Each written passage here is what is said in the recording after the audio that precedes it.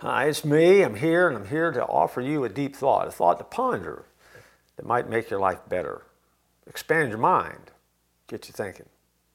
Here's the thought.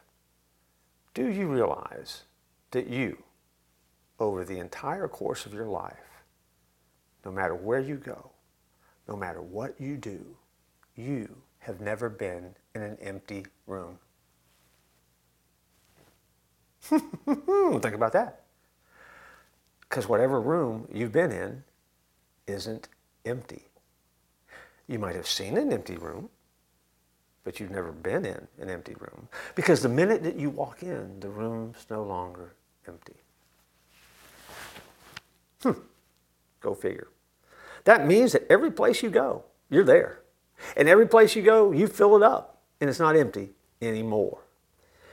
There is a spiritual principle behind that as well. And that means any place you go, you're never alone. And if you're a follower of Jesus, you know that. Jesus is with you. And so take his presence with you, because his presence is a present. But don't ever fall for the line that, the room was empty. Well, the room's never empty if you're there. Think about that. I'll join you next time.